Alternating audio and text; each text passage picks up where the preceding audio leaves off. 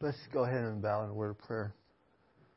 Father, we thank you for being with us today and bringing us all here. And we pray now as we look into your word that you will, by your Holy Spirit, enlighten us and help us to understand the meaning and help us to be able to interpret it and then to apply it to our lives. We ask that you will be with those that are sick and can't come tonight, and we pray that you'll be with us now. In Jesus' name, amen. Okay, we're going to look at first 1 Corinthians chapter 10, and then when I am done, Don's going to look at Isaiah chapter 7. You know, most of us have heard 1 Corinthians 10:13. In fact, probably a lot of us have memorized it.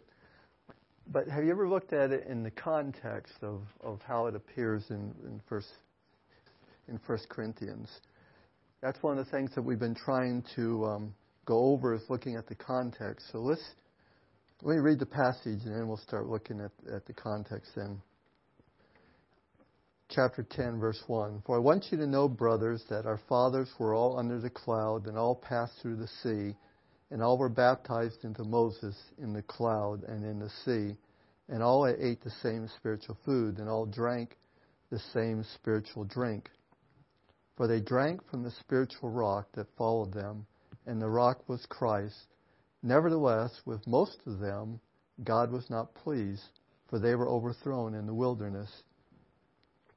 Now these things took place as examples for us, that we might not desire evil as they did. Do not be idolaters, as some of them were, as it is written, the people sat down to eat and to drink and rose up to play. We must not indulge in sexual immorality, as some of them did, and 23,000 fell in a single day. We must not put Christ to the test, as some of them did, and were destroyed by serpents, nor grumble, as some of them did, and were destroyed by the destroyer.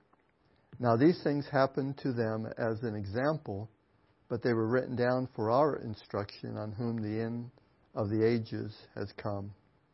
Therefore, let anyone who thinks that he stands take heed lest he fall. No temptation is overtaking you that is not common to man. God is faithful, and he will not let you to be tempted beyond your ability. But with the temptation, he will also provide the way of escape, that you may be able to endure it. So when we start at 1, we see the word for.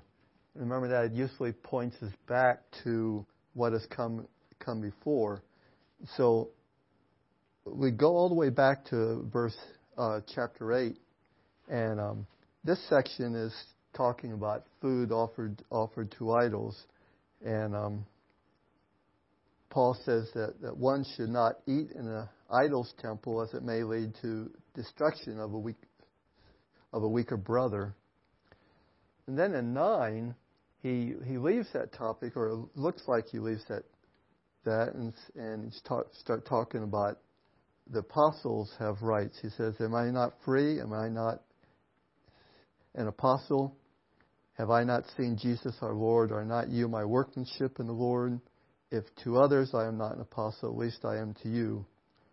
For you are the seal of my apostleship in the Lord. And then he goes through and talks about the different rights that apostles has. But then notice there at the end of the chapter, he says, and starting in verse 19, for though I am free from all, I have made myself a servant to all, that I might win more of them. So he talks about, to the Jews, he became a Jew. To the Gentiles, became a Gentile. And he does all these things for the sake of the gospel. And then at the end there, he says, do you not know, in verse 24, do you not know that in a race all the runners run, but only one receives the prize? So run that you may obtain it. Every athlete exercises self-control in all things. They do it to receive a perishable wreath, but we an imperishable. So I do not run aimlessly. I do not box as one beating the air, but I discipline myself, discipline my body, and keep it under control, lest after preaching to others, I myself should be disqualified.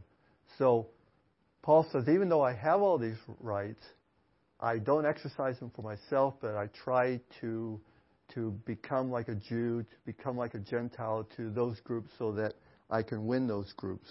And he says it is his concern that after preaching to others that he would be disqualified to himself. And so now he comes and he begins in chapter 10, and he's going to show that most of Israel was disqualified during the Exodus, or coming out of Egypt, and before they entered the land. So in these first 5 verses, notice the word all is being repeated here.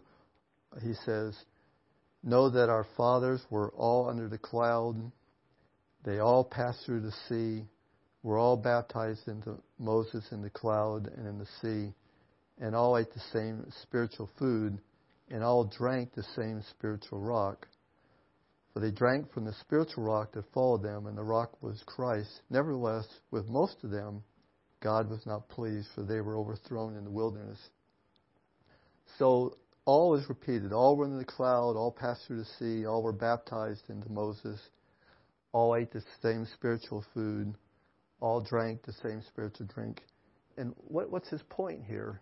His point is that even though they experienced all these blessings, all 12 tribes, all the people experienced the same blessings. They all saw the mighty miracles of God.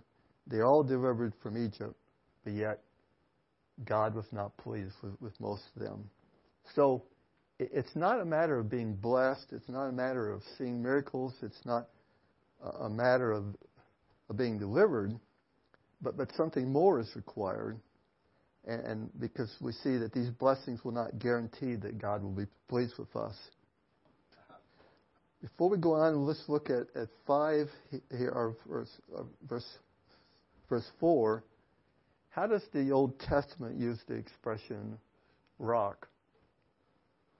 How does the Old Testament use the word rock? That's rock, spiritual rock. Yeah. I think that's tight. And even if you go like to Psalm 18 or Psalm 31, the psalmist says, God is my rock. He is my fortress. And so the word rock is being used of God. And it has an interesting phrase that says, for they drank from the spiritual rock that followed them. It's almost like it's a figure of speech of where you have this rock rolling along behind the people as they're coming. But what is the reality behind the figure here? Yeah. That he was with them. Remember, the cloud was with them constantly, so God was with them. So now let's go to this next section where he's talking about, he tells us why God was not pleased with all of them.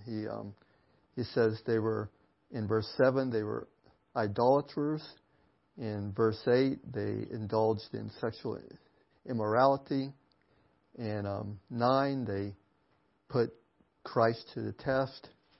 In 10, they grumbled. So, even though God was with them, God was taking care of them, they still was constantly turning away from God and indulging in, like I said, idolatry, sexual immorality, or grumbling. Now, in 6 and 11, it says, and these things took place as examples for us. And then in 11, now these things happened to them as an example. The Greek word behind what we translate example is what we get the word type from. And what is a type? Do you know what a type is? No, T-Y-P-E, type. A definition of type is, it says, we got this from the new ESV. All these letters all of a sudden came together. ESV, study Bible, but it says that a type is a picture, symbol, or example that God designed beforehand and he placed in an earlier time to point forward to a later, larger fulfillment. And you think of the sacrifices of the Old Testament, and now in the New Testament, Christ is our sacrifice. And now you mentioned temple. Well, Christ in John says, if you destroy this temple in 3 days, I will raise it again. So Jesus Christ is temple. And then also in the New Testament it talks about we are the temple of the Holy Spirit. So we see that pictures from the Old Testament have the reality in the New Testament. So here, when he's talking about these are examples for us, they're thinking about the people of the Old Testament point forward to the people now in Jesus Christ. So the church is the fulfillment of the type of people in the Old Testament. And it says that these examples or types are written down for our instruction. The people of Israel, they made these bad choices. They were idolaters. They grumbled against God. And so because they sinned against God, they suffered death as a result. So we can look back and see their sins, and we can learn from them, and hopefully not make the same mistakes that they made. Hey, looking at verse 12 here, he says, therefore, in light of these are examples for us, in that sense, all Israel experienced God's blessing and deliverance, but God was not pleased with most of them. We ourselves shouldn't think that, all right, I'm a believer, nothing can happen to me. He says, you think you won't fall. Paul's saying, he doesn't want us to be disqualified. We too need to be careful.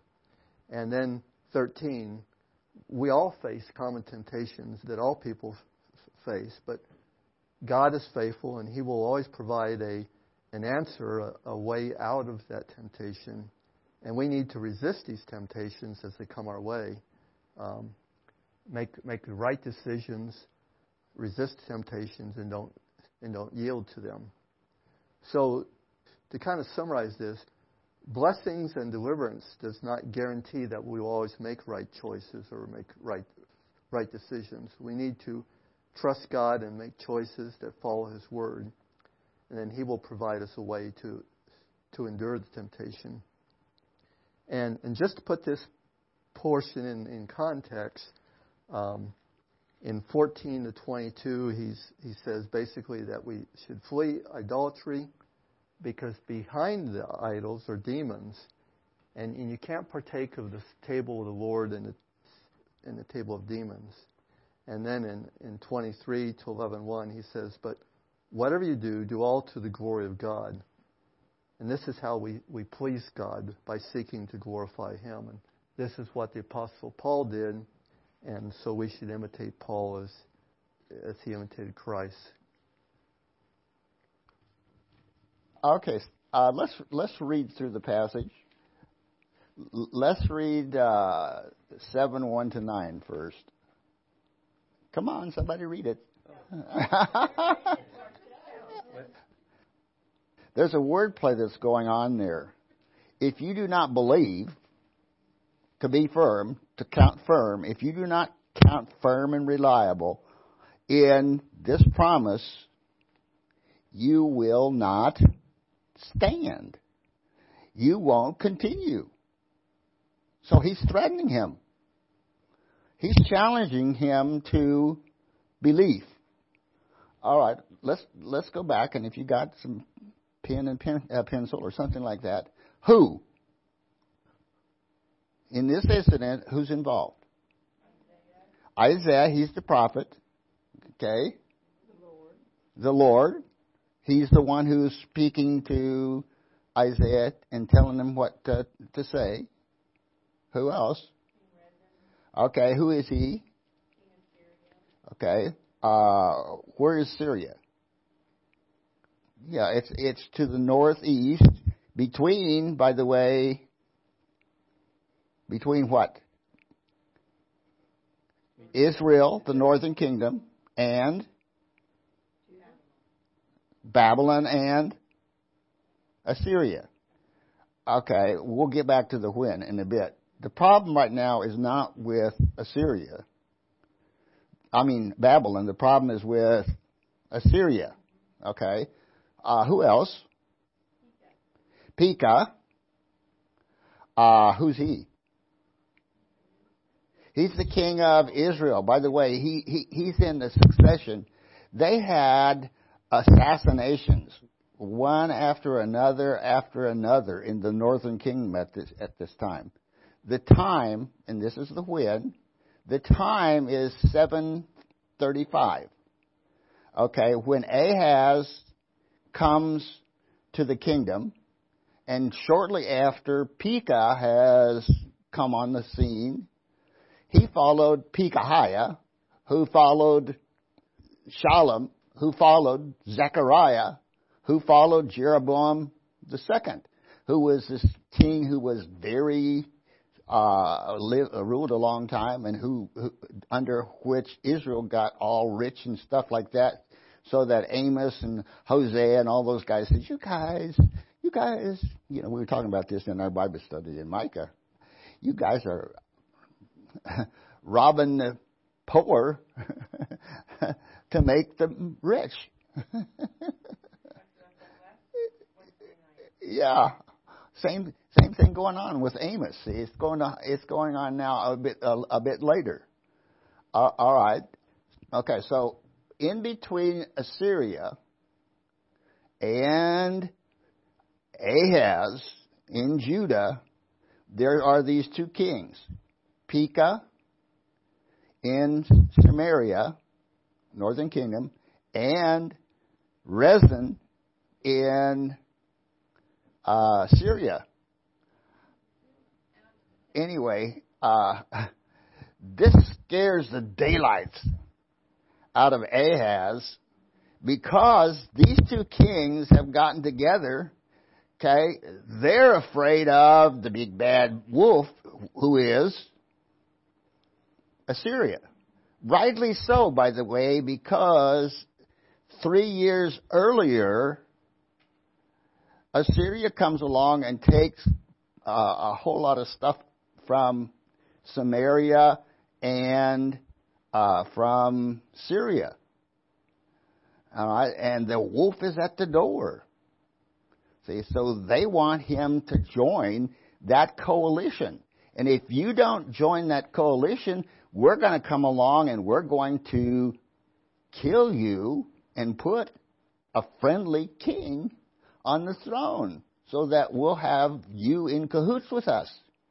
So what does Ahaz do? And he doesn't tell you, by the way, the passage doesn't tell you. Ahaz, along with his father, has paid tribute to Assyria.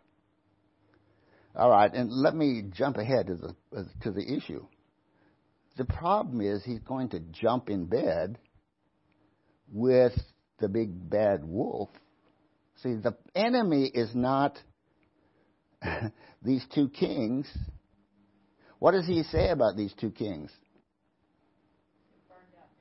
They're burned out embers. I mean, they're not going to cause you any problem. They're just a couple of, they're just a couple of blowhards, just a bunch of smoke. All smoke, no fire. Don't worry about them. It's not going to happen. Who's he going to trust?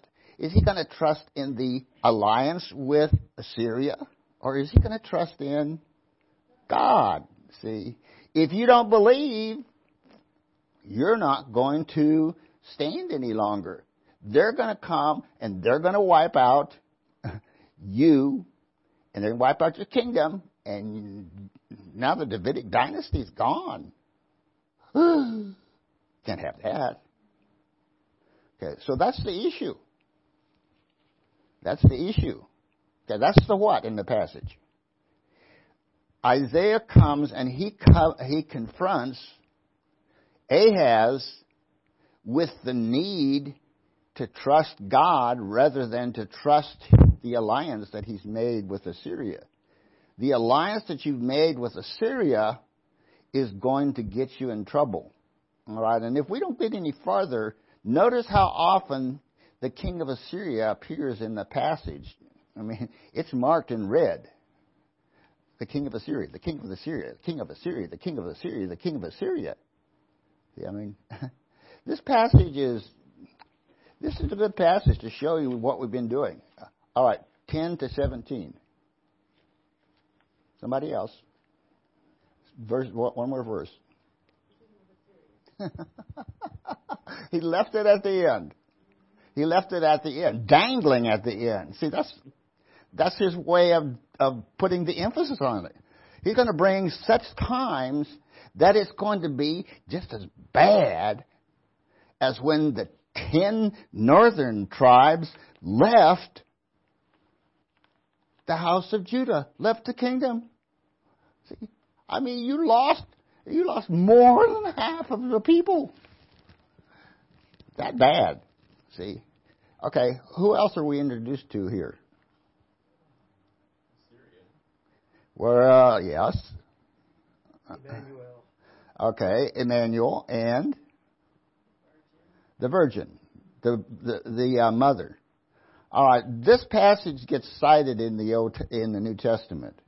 If this passage were not cited in the New Testament, we would not have half the problems that we have with this passage. Because everybody, virgin birth, named Emmanuel. That's Jesus, because he's God with us, and he was born of a virgin. All right. So it's Jesus that's in this passage. Emmanuel is Jesus. But what's the problem with that? What's the problem with that being who Emmanuel is in this passage? For before the boy knows how to refuse the evil and choose the good, the land whose two kings you dread will be deserted. How long is that, by the way? When he knows how to refuse the evil and choose the good. What's that talking about? It's the age of what? A child who knows how to choose good and evil. That's normally considered what? The age of accountability. In Jewish, that's bar mitzvah, which is around 12 or 13 years old. All right, if this woman, by the way, is going to give birth to him, and she's a virgin, she's not pregnant, how many years are we talking about? 700. Hardly. Oh, I'm sorry. What was your question? What was your question? 14. About 13, 14 years. Okay, you start from 735, and you go down 12, 13, 14 years. That takes you down to when? 722, 721. Syria was knocked off in 732. What happened in 722? Yeah, Samaria was knocked off. It was conquered. The people were taken captive and people were brought in. 65 years later, by the way, which takes you about down to 670, one of the kings of Assyria did some more taken away, and he brought some more people down. So by 670, was the prophecy fulfilled? Huh? No, because Jesus wasn't. That's because Jesus is not Not this child. really. No, Jesus is not this child. Because the passage is all about this child. And it's all about this time frame. And it's all about Aram. And it's all about Israel. And it's all about Assyria. That won't work. What did we just talk about, by the way, in the passage? Example, example, example, type. Right? How can Jesus be a type? I mean, how can this be a type of Jesus? Because it's a precursor. It's a precursor. Was Jesus born of a virgin? Was Jesus Emmanuel? Yes, but even in a bigger sense than the Emmanuel of that time. Why did she call that child Emmanuel? Mary did, but why did this woman call the child Emmanuel? Yes, we do. Go to chapter 8. Yeah, Isaiah 8:8-10. Somebody read it. See, Emmanuel, that's the name, direct address. Your land, this Assyrian threat is going to come and give you the death throes. See, he's going to get right up around you. And, okay, there's a reference probably to Assyria coming against Judah. It's later, see, than that particular time, but it's a little later than that time. In 701, you ever hear of that word, 701? Hezekiah is the king. The king of Assyria has sent a general that surrounded the city of Jerusalem, and he says, in his annals, this king, Sennacherib, he says, I took 46 or 49 of his strongest cities, and I shut him up like a bird in a cage. He laid siege to him, and this guy's standing outside the wall, threatening him and saying, you can't even, if I give you 1,000 horses, and you put riders on them, what good is it going to do you? I mean, our king has blown away bigger cities than you, bigger nations than you, not do you any good. What's your God? I mean, Hezekiah, he took away all the altars and all these things. His God doesn't like him, see? His God doesn't like him. Besides that, it's God that told me to come and take you away. That's what's behind this. See, and this child, see, he's directing his words to him. This child who's already been born, he's making the statement, and the statement is a statement of faith because God is with us. He says, do your damnedest. Do your damnedest. You can threaten us all you want to. It's not going to happen because God is with us. And I think, I'm not sure, I don't know who Emmanuel, who the woman is. And I don't know who Emmanuel is particularly. I've given you some options in the notes, in the side of the notes. It's not Hezekiah because he's too old. He's already born. It's not Jesus because that's 700 years too late. It's not Isaiah's son and his second wife because the time frames are different. He's already got a name that signifies something else, Meher Shalal Hashbaz, which means hasten to the booty, hasten to the plunder, which means those people are going to plunder us. Oh, wow. Hasten the booty, hasten to the plunder. No salvation there. No God is with us there. It's not him. So the possibility is that it's a virgin who's come into Ahaz's court, or it's a possibility that it's just some young woman. Okay, but what's her testimony? No, what's the testimony of the young woman? She names her child Emmanuel, which means God is with us. So she has faith, but Ahaz, does he have faith? No. No, he didn't. He didn't turn from. What do we call that, by the way, in literary terms? How is she functioning in terms of her relationship to Ahaz? Foil. Yeah, she's a foil. Okay. The king, by the way, is what? What kind of resources does he have? Okay, he's got all the resources of the kingdom. He's got the army. He's got that, see? And he's got whatever other resources God could supply. I mean, this king is surrounding this prophet, Elijah. And this guy says, hey, we're in trouble here. Look at all their forces. Look at all those forces. What does he say to him? What does that prophet say?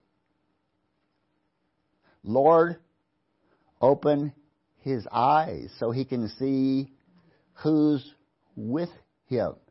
Jesus, when he was in the garden, said, I don't have to fight you. See, if God wanted to, he could bring 1,000 legions. How many is that? Huh? Well, and that's what happened, by the way. In 701, what happened? There was a plague in the camp, and the Assyrians turned tail and went. How much did they have to fight? None. Can God do that? How much resources do you have behind you? Okay, so what do you have to do? You have to have faith. See, if you don't believe, you won't stand. But if you believe, see, God can, and he may or might. It's up to God. It's not up to you. It's up to God. Who are you trusting in? God. See, don't trust in Assyria.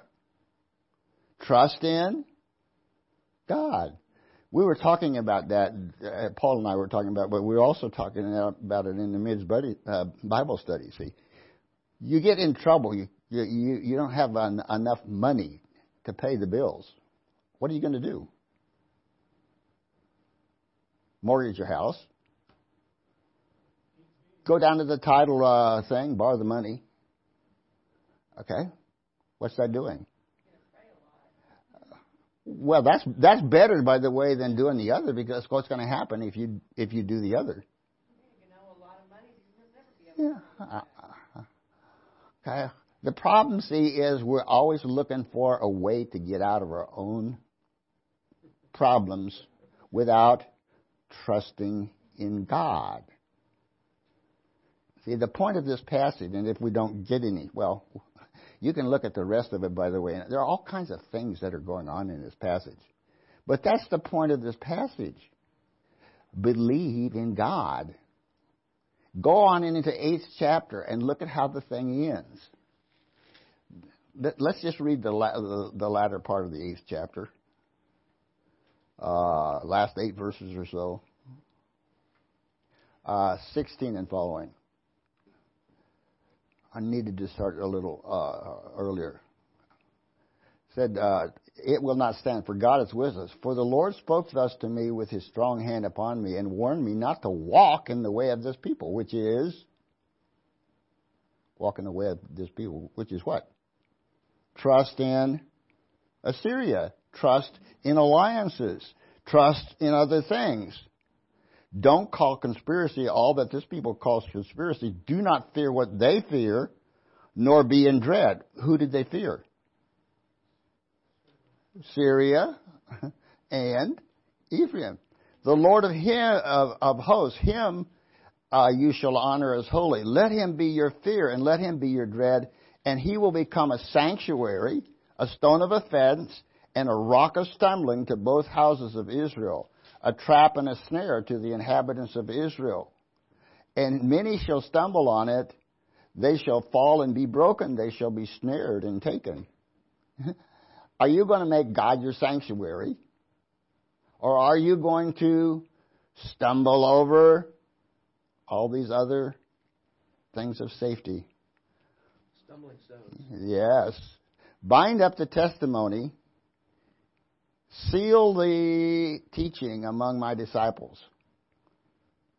What testimony and teaching is he talking about? The testimony and teaching. Believe in God.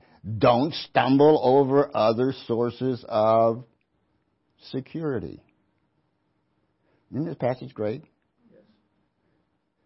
It also, by the way, has a whole bunch of figures for the Assyrians. They're a river. They're bees. They're something else. I mean, yeah, they're flies. What is he doing? He's emphasizing the number, the power, the overflowingness. See, he's not minimizing the problem. He's well aware of the problem, but he's maximizing the solution to the problem, which is God is with us. Can you preach that? Can you apply that? See, it doesn't have to be the Syrians, etc. It can be any number of things. Does God promise to be with you? Yes. Is He worthy of our trust? This is what we hope that you get out of the course. And I have to say, I didn't have some of this. I didn't have the last part of this planned out. The passages came to me in the dead of the night when I wasn't sleeping. And I think, praise God for His Word. Praise God for my helper. And praise God for you. Thank you.